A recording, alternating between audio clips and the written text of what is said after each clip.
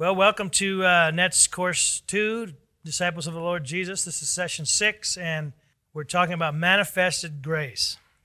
Now, the Apostle Paul writes 7 different times that there are things that he does not want us to be ignorant of. And one of them, he says in 1 Corinthians 12:1, that concerning spiritual matters or spiritual gifts, he does not want us to be ignorant. In other words, he's very clear that he wants us to be smart about spiritual matters. He wants us to understand. We also know that he wrote in 2 Corinthians 10:4 and 5, that the weapons of our warfare are not carnal, but they're mighty in God for pulling down strongholds. And strongholds are in our mind.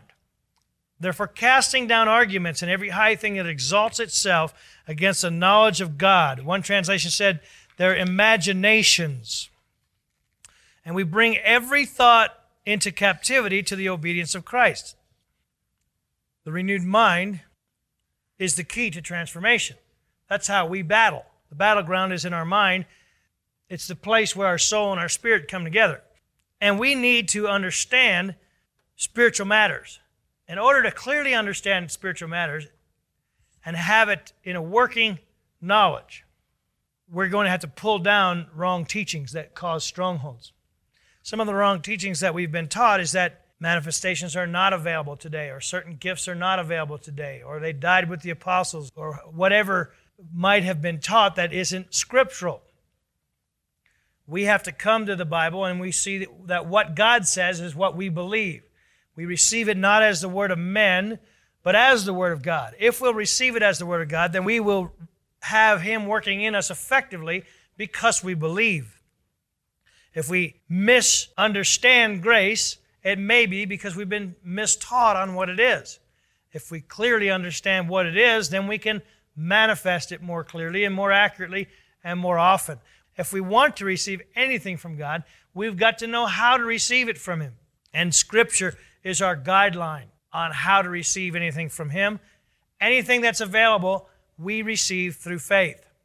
As we change our minds and change our thinking, we put ourselves in a position to receive blessings from God. Now, we've learned that the empowerments of Spirit, talked about in 1 Corinthians 12, are given by God at His will to the profit of all. But we've also seen we don't all have ministries in all areas, but we all may manifest the grace empowerments according to faith at His will. An analogy that's been used is that of God's cookie jar, where He puts those gifts of the Spirit. 9 cookies in there, but we have to reach in and take them. But it's His will whether or not He places them in there for us. But if we won't reach, we'll never receive. In the process of reaching, many times, is when we receive. Because in the process of reaching, we place ourselves in a position to receive that grace, and we manifest it. Now, we're going to see that some of these we all may manifest every time, but that doesn't mean we have a ministry in the area.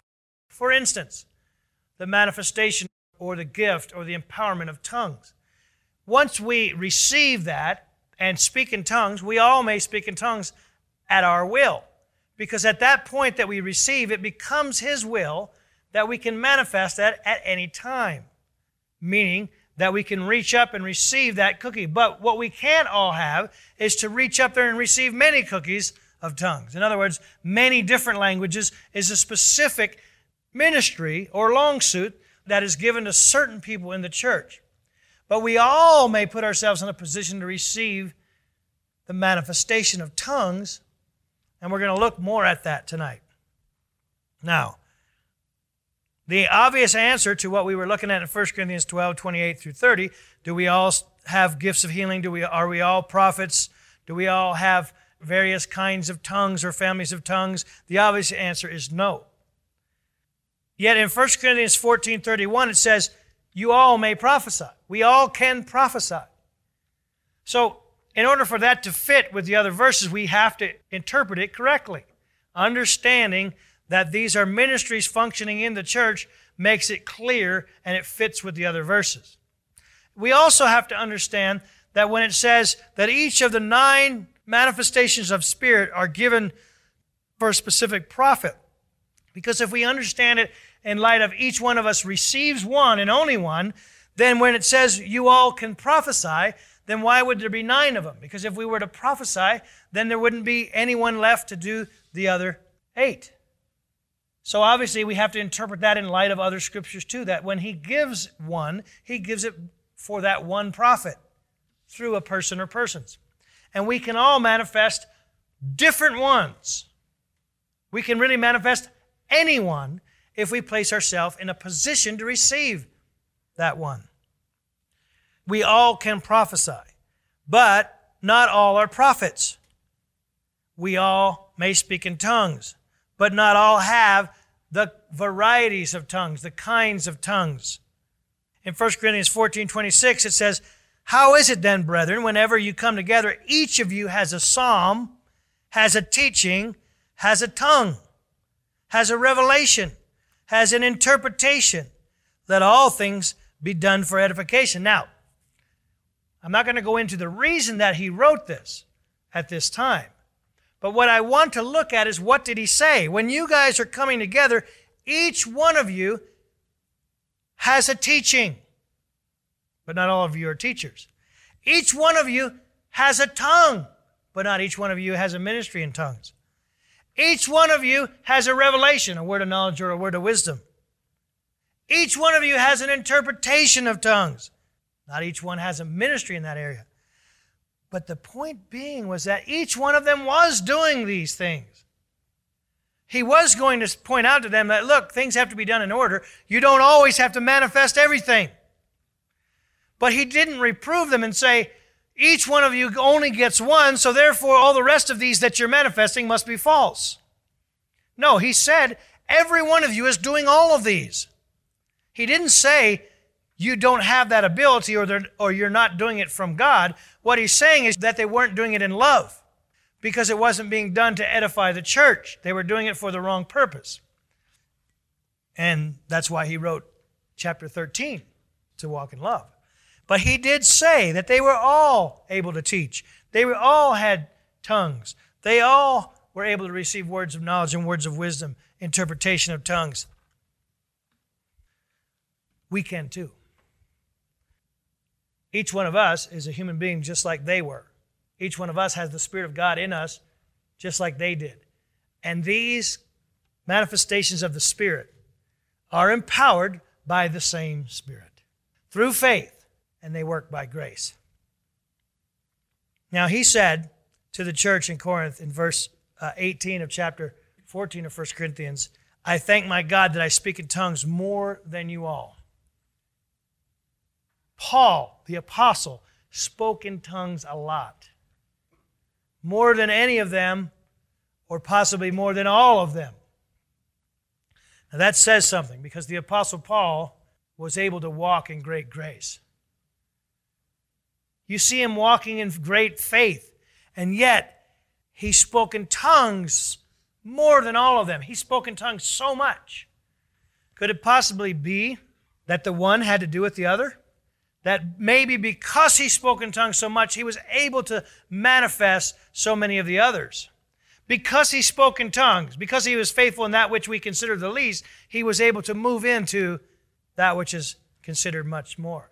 Because he was able to speak in tongues so much, it put him in a position to receive much grace in other areas.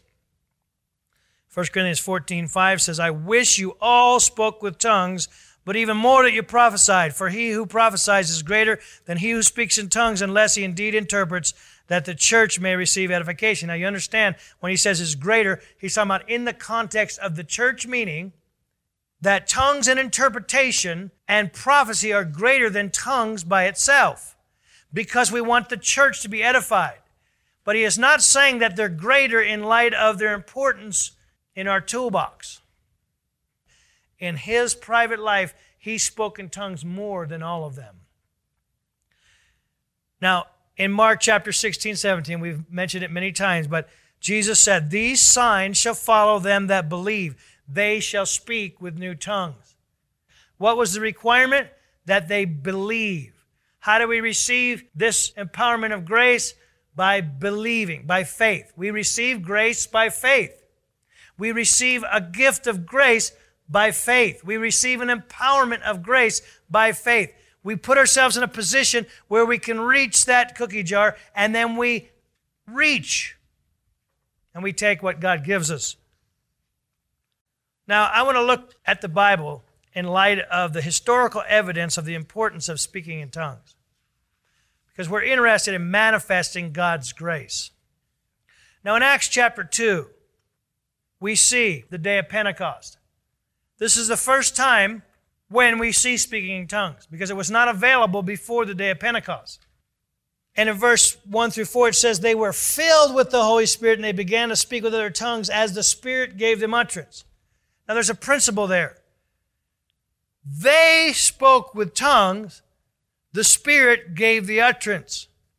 Many of us wait. We expect the Spirit to do the speaking, and we never manifest it, because the Spirit is never going to do the speaking. The Spirit will give the utterance. In other words, the Spirit speaks to our spirit, and our spirit speaks through our mouth. In other words, we have to speak. God is not going to make you speak. God did not make them speak. Now in Acts chapter 8, when Philip went to Samaria and the Samaritans were saved, they did not at first manifest the Spirit through speaking in tongues. But Philip sent down to Jerusalem, and Peter and John, the apostles, came up, and they laid hands on them, and then they spoke in tongues. When they laid hands on them, they received the Holy Spirit. Now, some people teach that the only way you can receive the Holy Spirit by speaking in tongues is if an apostle lays hands on you. Now, we do see in the book of Acts that the apostles did lay hands on people at times, and they did receive the Holy Spirit. But not every time. It didn't happen on Pentecost. It didn't happen again when we're going to look here a little bit further at other times. In this position, however, in Samaria, there was a particular problem in that the whole city had been bewitched by a sorcerer, Simon, who also got saved. However, he had bewitched them, and there was something in that witchcraft that was keeping them from manifesting the Spirit. And therefore, when the apostles came, they laid hands on them. What happens with laying on of hands? Many times, healing. In the supernatural, it can happen in terms of curses broken, pacts made with the devil, things like that kept them from manifesting the Spirit. When the apostles came, doesn't give the details of what they did, but they did lay hands on them and something changed, and then they manifested the Holy Spirit. And it was so remarkable that even Simon said, wow, I'll give you some money. You give me the ability to lay hands on people, and then they'll manifest the Spirit. Well, Peter didn't like that very much. The point was, it was so remarkable that Simon the sorcerer, who had seen many great miracles to the point that the whole city thought that he was the power of God, he was the great man of God, and yet when he saw them manifest the Spirit by speaking in tongues, it was the greatest thing he'd ever seen. Well, in Acts chapter 9, when Saul, going to Damascus, saw a vision. The Lord Jesus came, said, why are you persecuting me? You know the story, he got knocked down pretty hard, and he repented, and he was converted right there on the road to Damascus. But he went and he fasted and prayed for 3 days until a man came, Ananias, and Ananias had been sent of the Lord to lay hands on him. And when Ananias came, he said, Jesus has sent me. This is in Acts chapter 9, verse 17. He said, Jesus has sent me that you may receive your sight and be filled with the Holy Spirit. And we know that the Apostle Paul spoke in tongues, and we know that he spoke in tongues much, and he spoke in tongues more than all that he wrote to in Corinth. And he wanted us all to speak in tongues because he saw the power of God. And when Ananias laid hands on him, he received his sight, and he was filled with the Holy Spirit. In Acts chapter 10, Peter went to the house of Cornelius.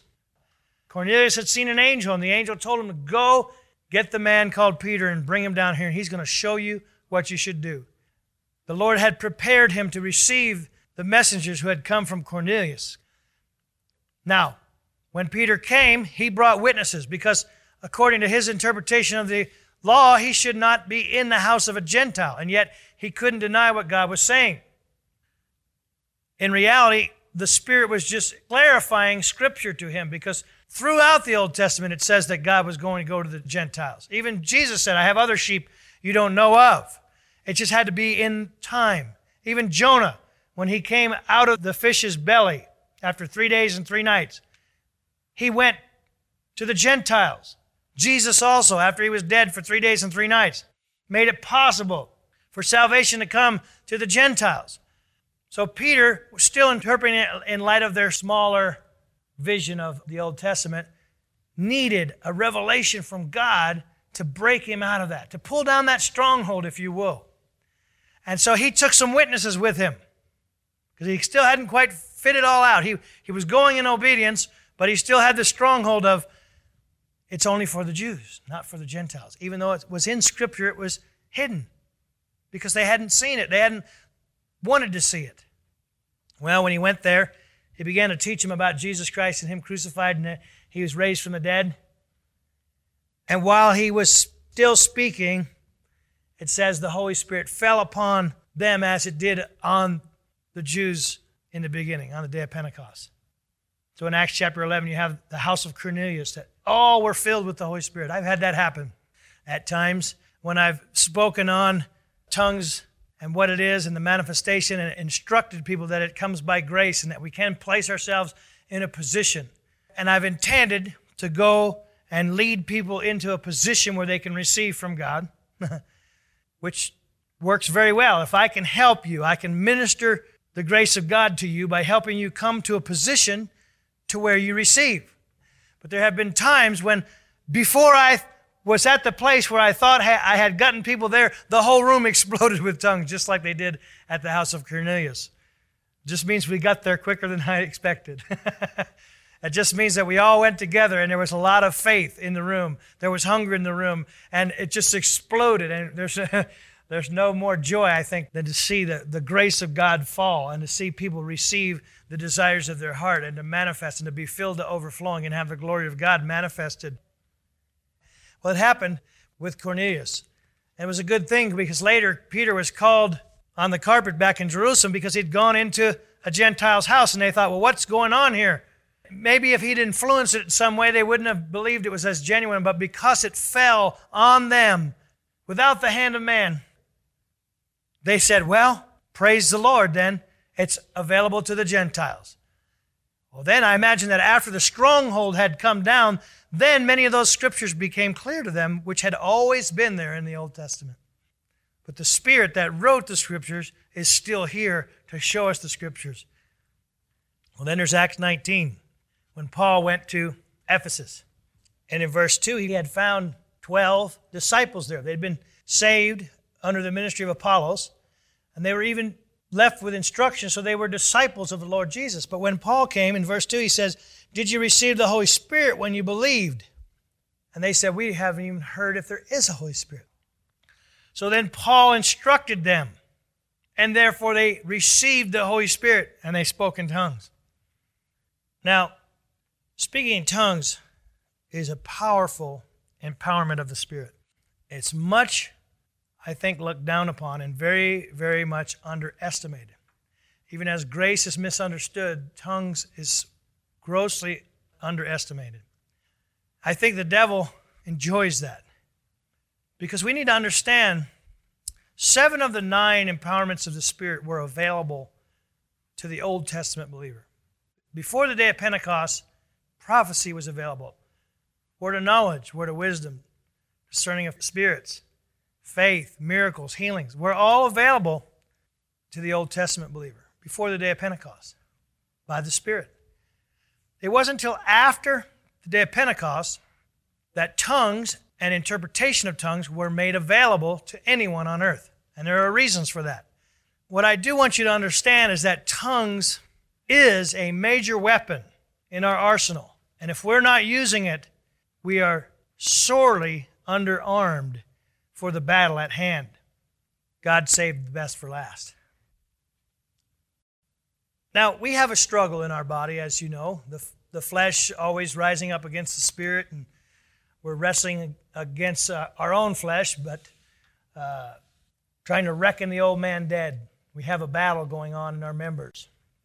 And yet in the future, when we have our new bodies at the resurrection, we won't have that battle anymore. Our spirit and our resurrected body and our saved soul will be in harmony. There won't be an argument. Your spirit won't say do one thing and your soul is arguing. Your body won't be saying it wants to do this and your soul is saying no. In that day, we'll will to do the will and we'll do the will. In our new body, we will no longer have a struggle between the will of the flesh and the will of the Spirit. But in that day, what is in the will of the Spirit will be carried out by the body of the individual. Speaking in tongues is the greatest figure we have as a promise of this salvation. As we will to speak in tongues, our spirit bypasses our soul, and our body carries out the directive to speak in other tongues. No other empowerment allows us the glimpse of the resurrected body as it is the languages of the resurrected spirit already resident within the tabernacle of our body. It's a major way that we train our body and soul to submit to the Spirit. It's the one empowerment of all that all it needs is your will, and then it accomplishes everything that it needs to do without your soul.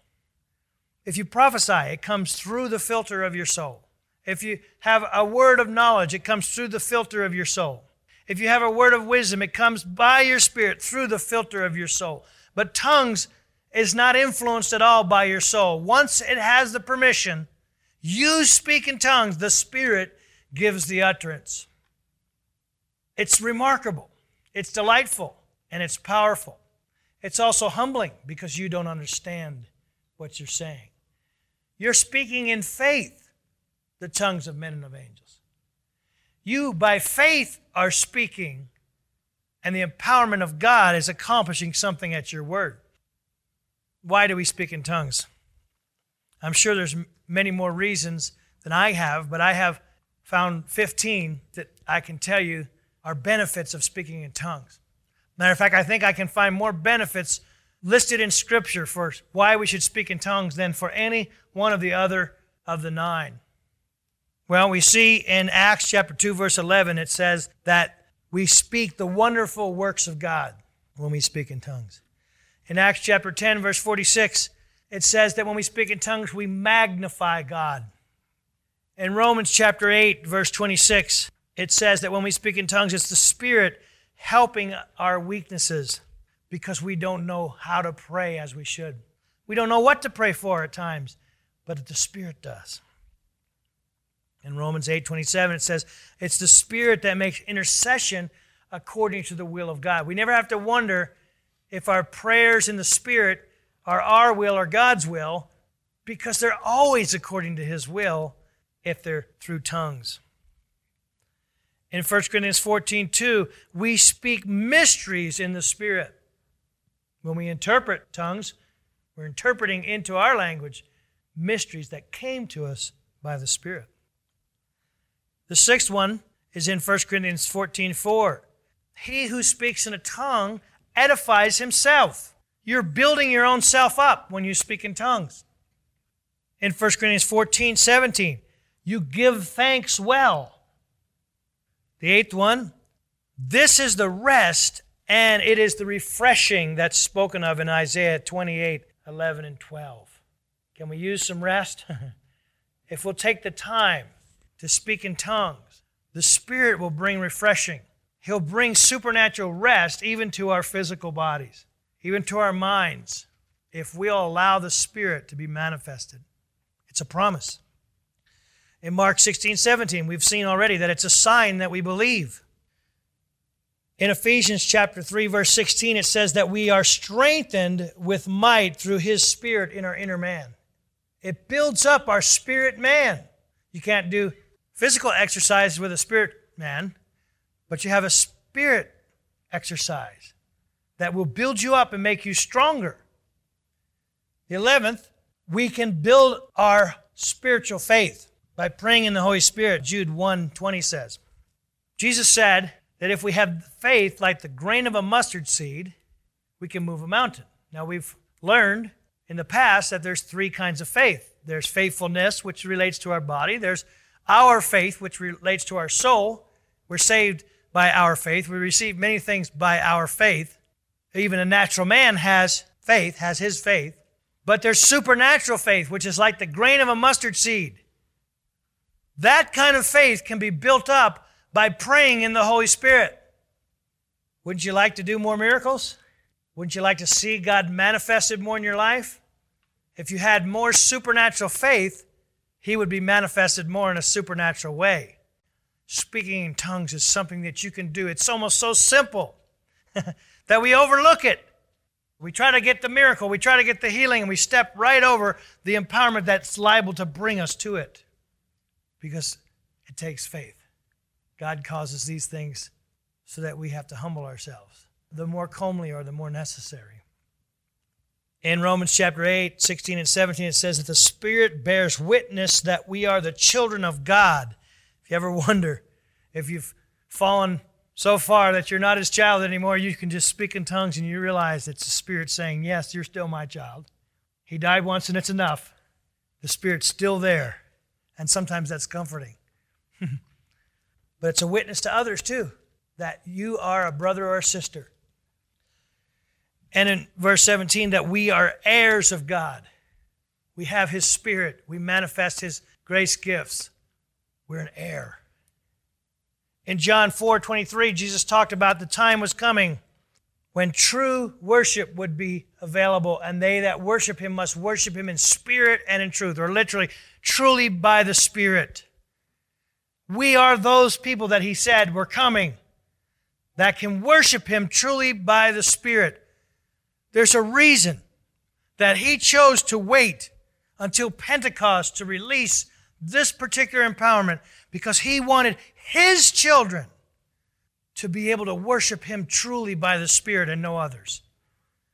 God, who desired worship, who wanted worship so much, and yet He chose to wait until His Son was raised from the dead, ascended on high, sat down, and gave gifts unto men. From that place on high, after He became a life-giving Spirit, gave of that life, then now, as sons of God, heirs, children of God, we can truly worship Him by the Spirit.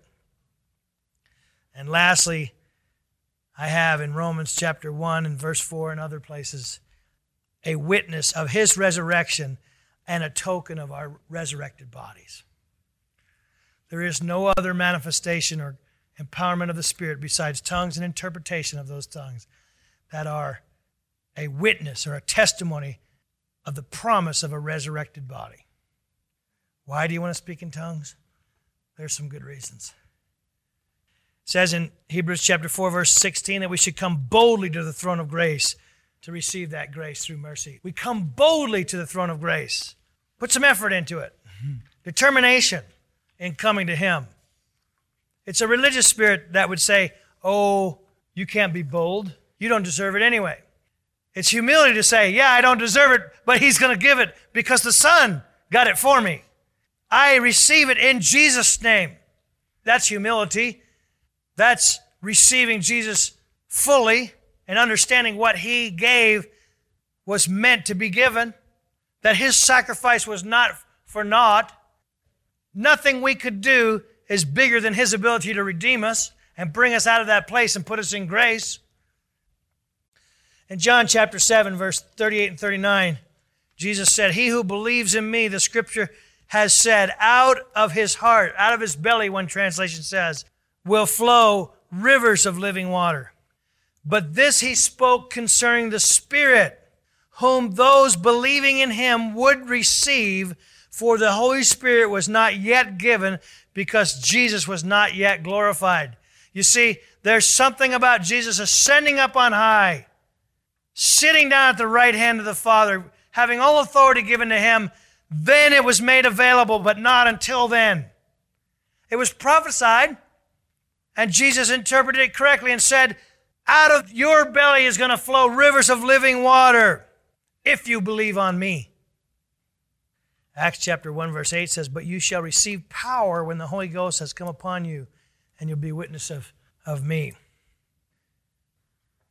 In John chapter 20, verse 22, Jesus was getting ready to depart, getting close to ascending up on high. He was instructing his disciples and the apostles. He was telling them what to do in the next few days between when he left and the day of Pentecost. And he told them, among other things, that they were to go to Jerusalem and wait. But he also, it says in verse 22 here, and when he had said this, he breathed on them and said to them, receive the Holy Spirit. I believe this is a symbol of when God, in the beginning of the Bible, in Genesis, made man out of the dust of the ground and breathed on him, and he became a living soul. Jesus here is about ready to impart new life, and he breathed on him like his Father had breathed on Adam in the beginning.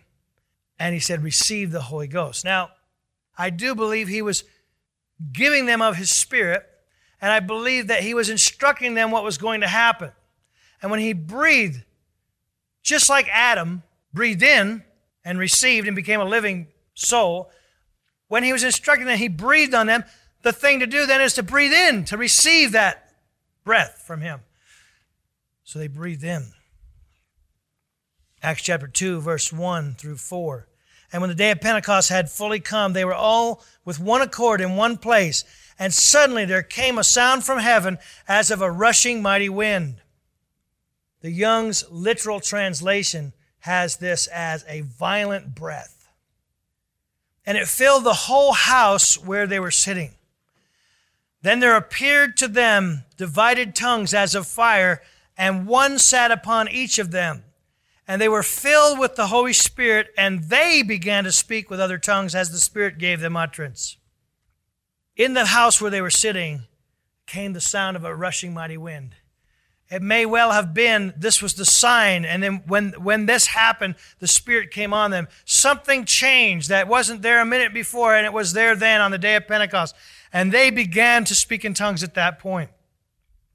What had been breathed in them then began to be released. They began to release it, and there was a sound of a rushing mighty wind, or a violent breathing. Some say that it was just the apostles breathing out, and as they breathed out, the echo within the chambers was the sound of the violent wind. But there was the Spirit filling the room, and as they breathed out of their belly came flowing rivers of living water, and they spoke in tongues and manifested the Spirit in a new way for the first time. What a shock it must have been in the enemy's kingdom. Acts chapter 2, verse 37. Now when they heard this, they were cut to the heart and said to Peter and the rest of the apostles, men and brethren, what shall we do? And Peter said to them, repent and let every one of you be baptized in the name of Jesus Christ for the remission of sins, and you shall receive, this is the word lambano, the gift of Holy Spirit. Lambano means to receive it into manifestation. It means to have it, but in such a way that others can see that you have it. It means that you don't just have it in your pocket, but you're wearing it. When they received the gift of Holy Spirit, it means that they would manifest it. For the promises to you and to your children, to all who are far off, as many as the Lord our God will call. He says there's a promise to all of us. If we'll receive him, if we'll repent, we'll receive remission of sins, and we can manifest the gift of Holy Spirit. Isaiah 28:11 says, for with stammering lips and another tongue he will speak to his people. Luke 11, beginning in verse 9 through 13. Ask and it will be given to you. Seek and you will find. Knock and it will be open. But look at the context. It says, for everyone who asks receives, and he who seeks finds, and to him who knocks it will be open. If a son asks for bread from any father among you, will he give him a stone? Or if he asks for a fish, will he give him a serpent instead of a fish? Or if he asks for an egg, will he offer him a scorpion? If you then, being evil, know how to give good gifts to your children, how much more will your heavenly Father give the Holy Spirit to those who ask? The context of asking, of seeking, of knocking is to receive the Holy Spirit. Jesus was preparing them to receive the Holy Spirit. And he said, you guys, would you give a snake instead of a fish? No, you wouldn't, the answer is. Would you give a stone instead of bread? No, you wouldn't give a stone instead of bread. Well, you're not perfect. And yet our Father in heaven is. So if we ask him for the Holy Spirit, are we going to get a counterfeit? Are we going to get something else? Or are we going to get nothing? Is he going to give us a rock? Is he going to give us a different kind of spirit? No, because he's a good Father. So therefore, Jesus is trying to convince them that, look, if you who are imperfect still give good gifts to your children, what about Father in heaven who is perfect? He is going to give you the Holy Spirit. If you ask, if you seek, if you knock, you'll receive. You will manifest the Holy Spirit. We have to understand a few things in light of how to receive the Holy Spirit and who can receive the Holy Spirit. Number one, the Holy Spirit is a gift already given by God. It's up to us to receive him. On the day of Pentecost, the Holy Spirit was given. When we received Jesus as our Lord and Savior, he came inside of us to dwell. It's now up to us if we want to receive him in light of manifesting it, in light of lambanoing the Holy Spirit. It's up to us. We have to take an action. Number two, anyone who is saved is presently equipped to be filled with the Holy Spirit. Number three, recipients should expect the Holy Spirit to move upon your vocal organs and put supernatural words into your hearts, but you must do the actual speaking. Number four, if you can say one word, you can say 1,000. Once filled, you should continue to pray regularly in other tongues. Now, I want to look at the words for filled here and briefly at the words for to speak or to talk. I want you to understand these things. There's two different words translated from the Greek as filled, but they mean two different things. There's the word pleroo, which is P-L-E-R-O-O, and that Greek word means literally to be filled to capacity.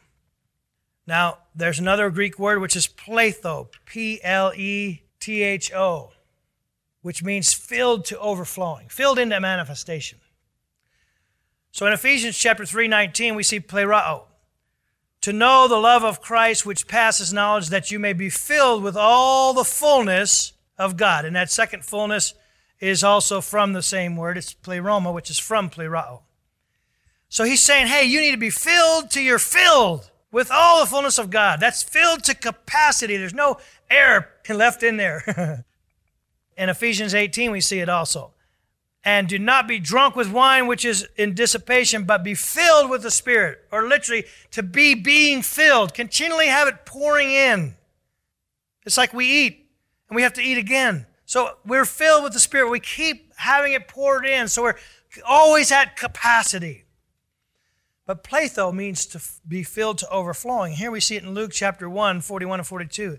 And it happened when Elizabeth heard the greeting of Mary, that the babe leaped in her womb, and Elizabeth was filled with the Holy Spirit. And then she spoke out with a loud voice and said, she was filled, but not to capacity. She was filled to overflowing. And then she said, in other words, she prophesied. Out of her belly came a prophecy. Out of her spirit came a prophecy. God manifested through her. She spoke. Was it the words of God? Yes. But who did the speaking? She did. In verse 57, now Elizabeth's full time came for her to be delivered, and she brought forth a son, John the Baptist. When it says her full time came, that's pletho. In other words, a baby was born. She had been full to capacity. By the end of those 9 months, she was filled to capacity, but at the proper time, she was filled to overflowing. You see, it was time for the baby to be born. And I'm sure she was plenty happy at that point. Verse 67, now his father, John's father, Zacharias, was filled with the Holy Spirit and prophesied, saying, he had not spoken for 9 months, but now he was filled with the Holy Spirit to overflowing. And he prophesied, saying, Acts chapter 4, verse 8, then Peter, filled with the Holy Spirit, said to them, rulers of the people and elders of Israel. He was filled and he said. Now here in Acts chapter 2, verse 1 through 4, we'll look at both words together. And when the day of Pentecost was fully come, they were all in one accord in one place. And suddenly there came a sound from heaven as of a rushing mighty wind, and it filled, pleroo, filled to capacity the house. It doesn't say that anybody in the street heard the sound of the wind, but everybody in the house heard it. All the house where they were sitting, and there appeared unto them cloven tongues like as of fire, and sat upon each of them, and they were filled with the Holy Ghost, and began to speak with other tongues as the Spirit gave them utterance. You see, The Spirit filled the house to capacity, and then it filled them to overflowing. And it was manifested. So when we see being filled with the Holy Spirit, many times, and most of the time, it means to be manifested. Not just to have it put in us, but put in us to the point that it can't be contained and it comes forth. In Acts 9:17, Ananias went to talk to Paul. And it says, and when he went his way, he entered the house and laying hands on him said, Brother Saul, the Lord Jesus, who appeared to you on the road as you came, has sent me that you may receive your sight and be filled, pletho, with the Holy Spirit. He wanted him to be filled into manifestation. That's how we know that he spoke in tongues at that time. Because when he plethoed, he manifested that tongue. Now later he said, I speak in tongues more than you all. But because of this word, we know that the Apostle Paul manifested the Spirit when Ananias laid hands on him and he was healed. One more thing we want to look at is the Greek word laleo. In 1 Corinthians 14:18 is a good example. I thank my God that I speak in tongues more than you all. In Matthew 10:20 it says, for it is not you who speak, but it is the Spirit of your Father who speaks in you. These are some examples. Mark chapter 13, verse 11. But when they arrest you and deliver you up, do not worry beforehand or premeditate on what you speak. For whatever is given to you in that hour, speak that. For it is not you who speak, but the Holy Spirit. He was talking about what was going to happen after he left. He wasn't only talking about speaking in tongues, but what he was saying was the word laleo, which literally means for you to speak without concerning your mind about the words you're going to speak. But when we have the Spirit and we're manifesting the Spirit to overflowing, then get your mind out of the way and let the Spirit go, because you are going to manifest the power of God. In 1 Peter chapter 4, verse 10, it says, and each one has received a gift. Minister it to one another as good stewards of the manifold grace of God. In John chapter 6, verse 63, Jesus said, it's the Spirit who gives life. The flesh profits nothing. The words that I speak to you are spirit and are life. The words that he laleoed to them were spirit and they were life. When we manifest the Spirit through speaking in tongues, we are bringing words that bring life. John 14:25 says, and these things I have spoken to you while being present with you. But the Helper, the Holy Spirit, whom the Father will send in my name, he will teach you all things and bring to your remembrance all things that I said to you.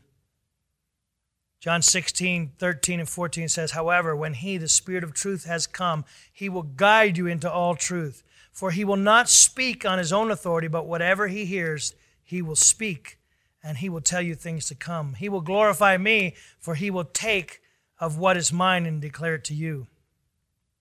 On the day of Pentecost, chapter 2 of Acts, verse 4, it says, they began to speak with other tongues as the Spirit gave them utterance. When they got together in Acts chapter 4, verse 31, when they prayed, the place where they were assembled together was shaken, and they were all filled with the Holy Ghost, and they spoke the word of God with boldness. 1 Corinthians 12:3, therefore I make known to you that no one speaking by the Spirit of God calls Jesus accursed, and no one can say that Jesus is Lord except by the Holy Spirit. You can say he's Lord with your mouth, but not from your spirit except by the Holy Spirit. There were people that were saying that, oh, you don't understand what you're saying, you're probably cursing your God.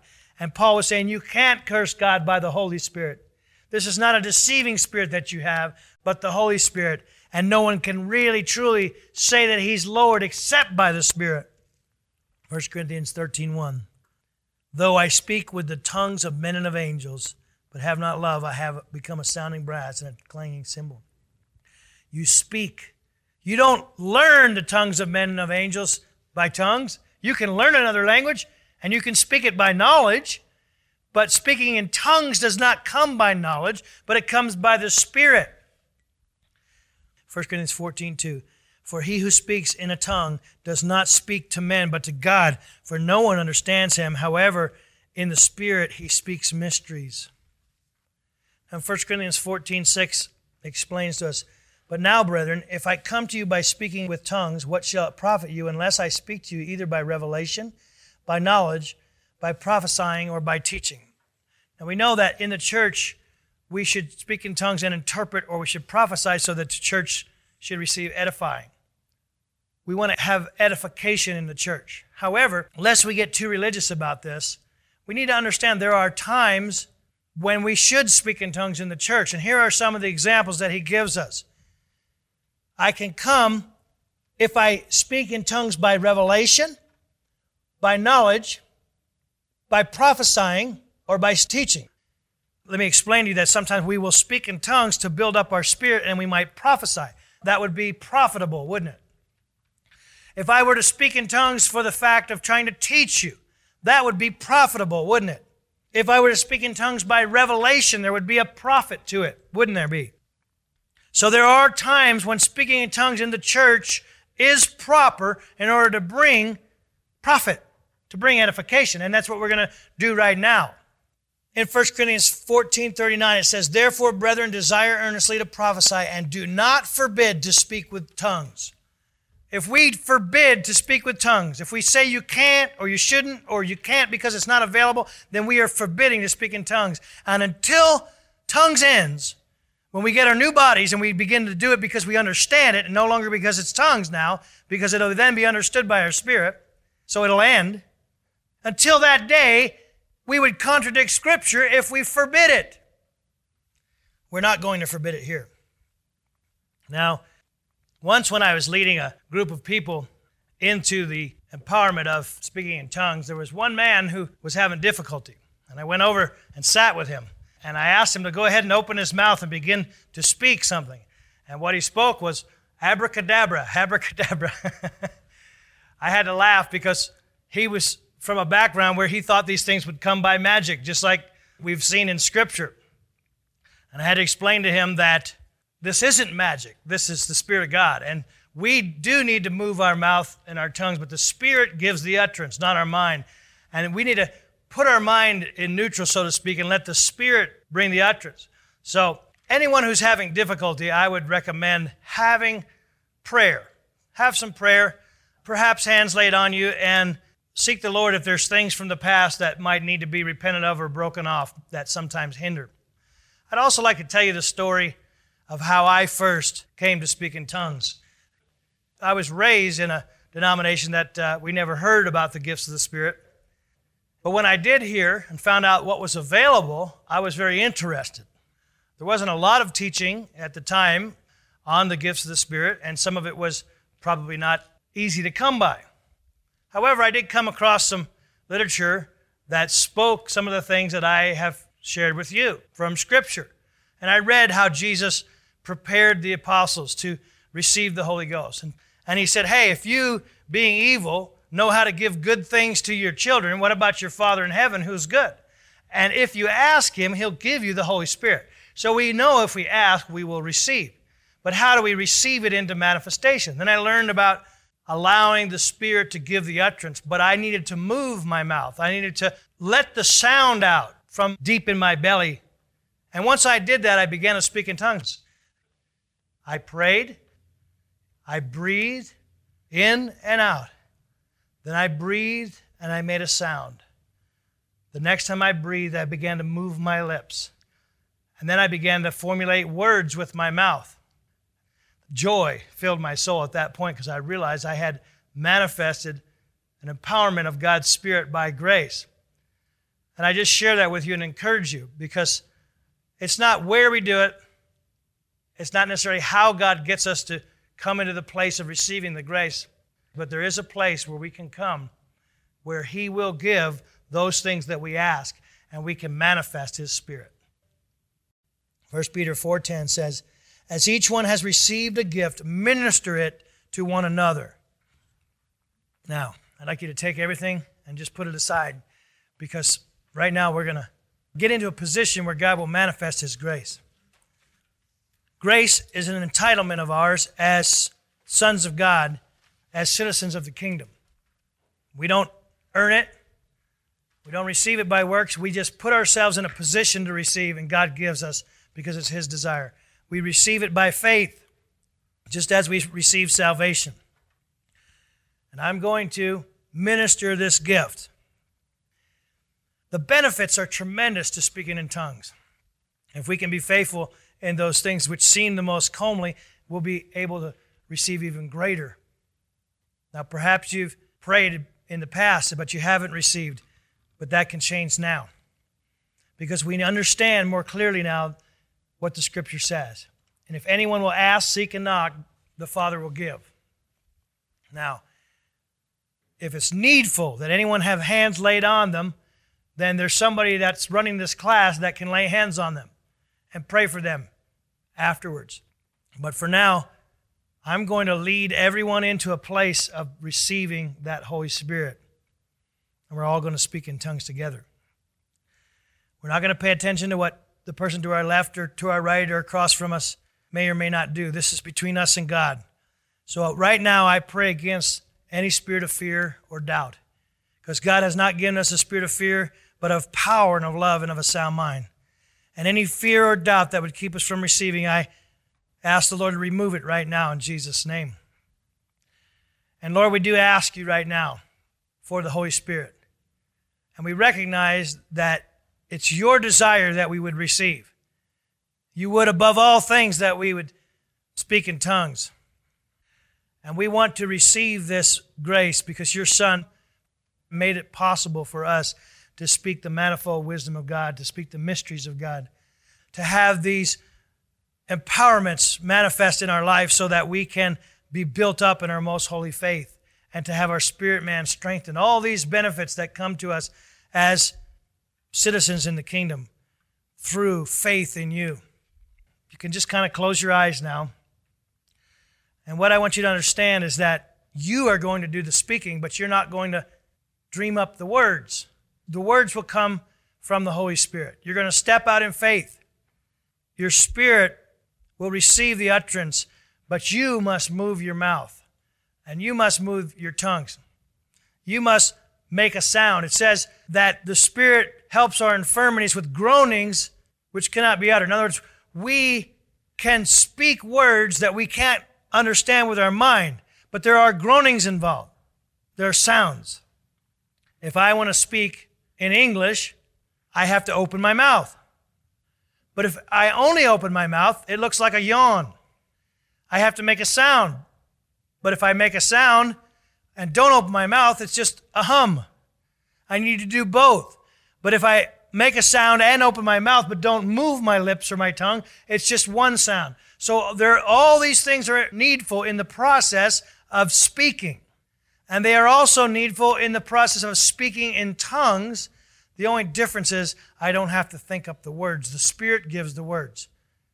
Now, in a minute, I'm going to have you speak in tongues. And it was Jesus that breathed on them and said, receive the Holy Spirit. And my words are life to you as I'm speaking the words of God. And as you receive these words, I want you to breathe in. And before we speak in tongues, I first want you to just open your mouth and let a sound out. From deep down in your belly, I want you to breathe in and then let out a sound right out of that depth of your soul. Let's breathe in. Now let's just breathe out. There's a sound that came out. Now let's let it come out with more than just a breath. Let's have a sound across our vocal cords. Now that didn't take much effort. It may seem like we're a little silly, but here we're in a place where God's grace can be because we're in a position because of His teaching. We're in a place of His protection right now. We know that He's a good Father and He'll give the Spirit to those who ask. So right now I want you to pray with me if you would. Father in heaven, we thank you for what you have given us through your Son. We thank you for salvation and the Holy Spirit that dwells within us. We also know that we may manifest that Spirit if we ask. So, Father, right now we ask that you give us the Holy Spirit. We ask that we would be able to manifest your Spirit now by speaking in tongues. And we thank you because you are faithful and you are just. Now, have your eyes closed, and I want you to go ahead and breathe in again, and then breathe out like we just did a minute ago. Okay, now, this time I want you to breathe in, and when you begin to breathe out, I want you to start speaking, okay? Okay, I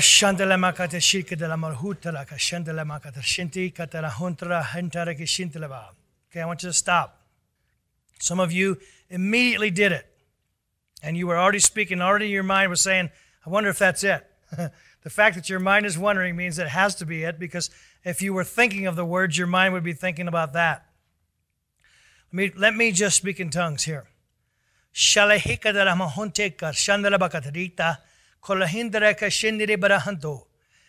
We don't understand what those words mean, but they're coming out of my belly. They're deep down rivers of living water flowing. There's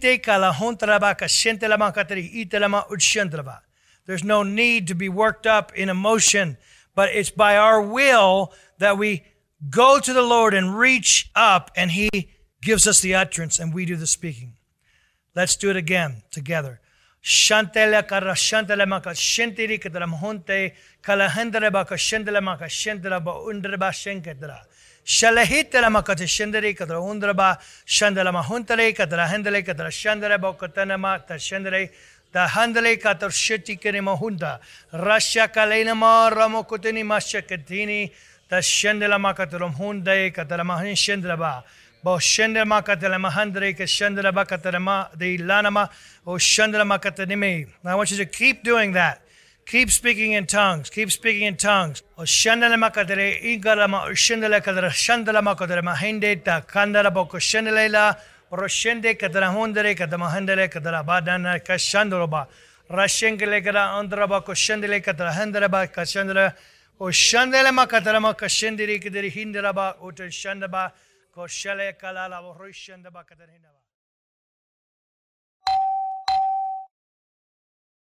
you're running this class, then I want you to take a minute here, turn off the tape, and let your students speak in tongues for a while before turning it back on.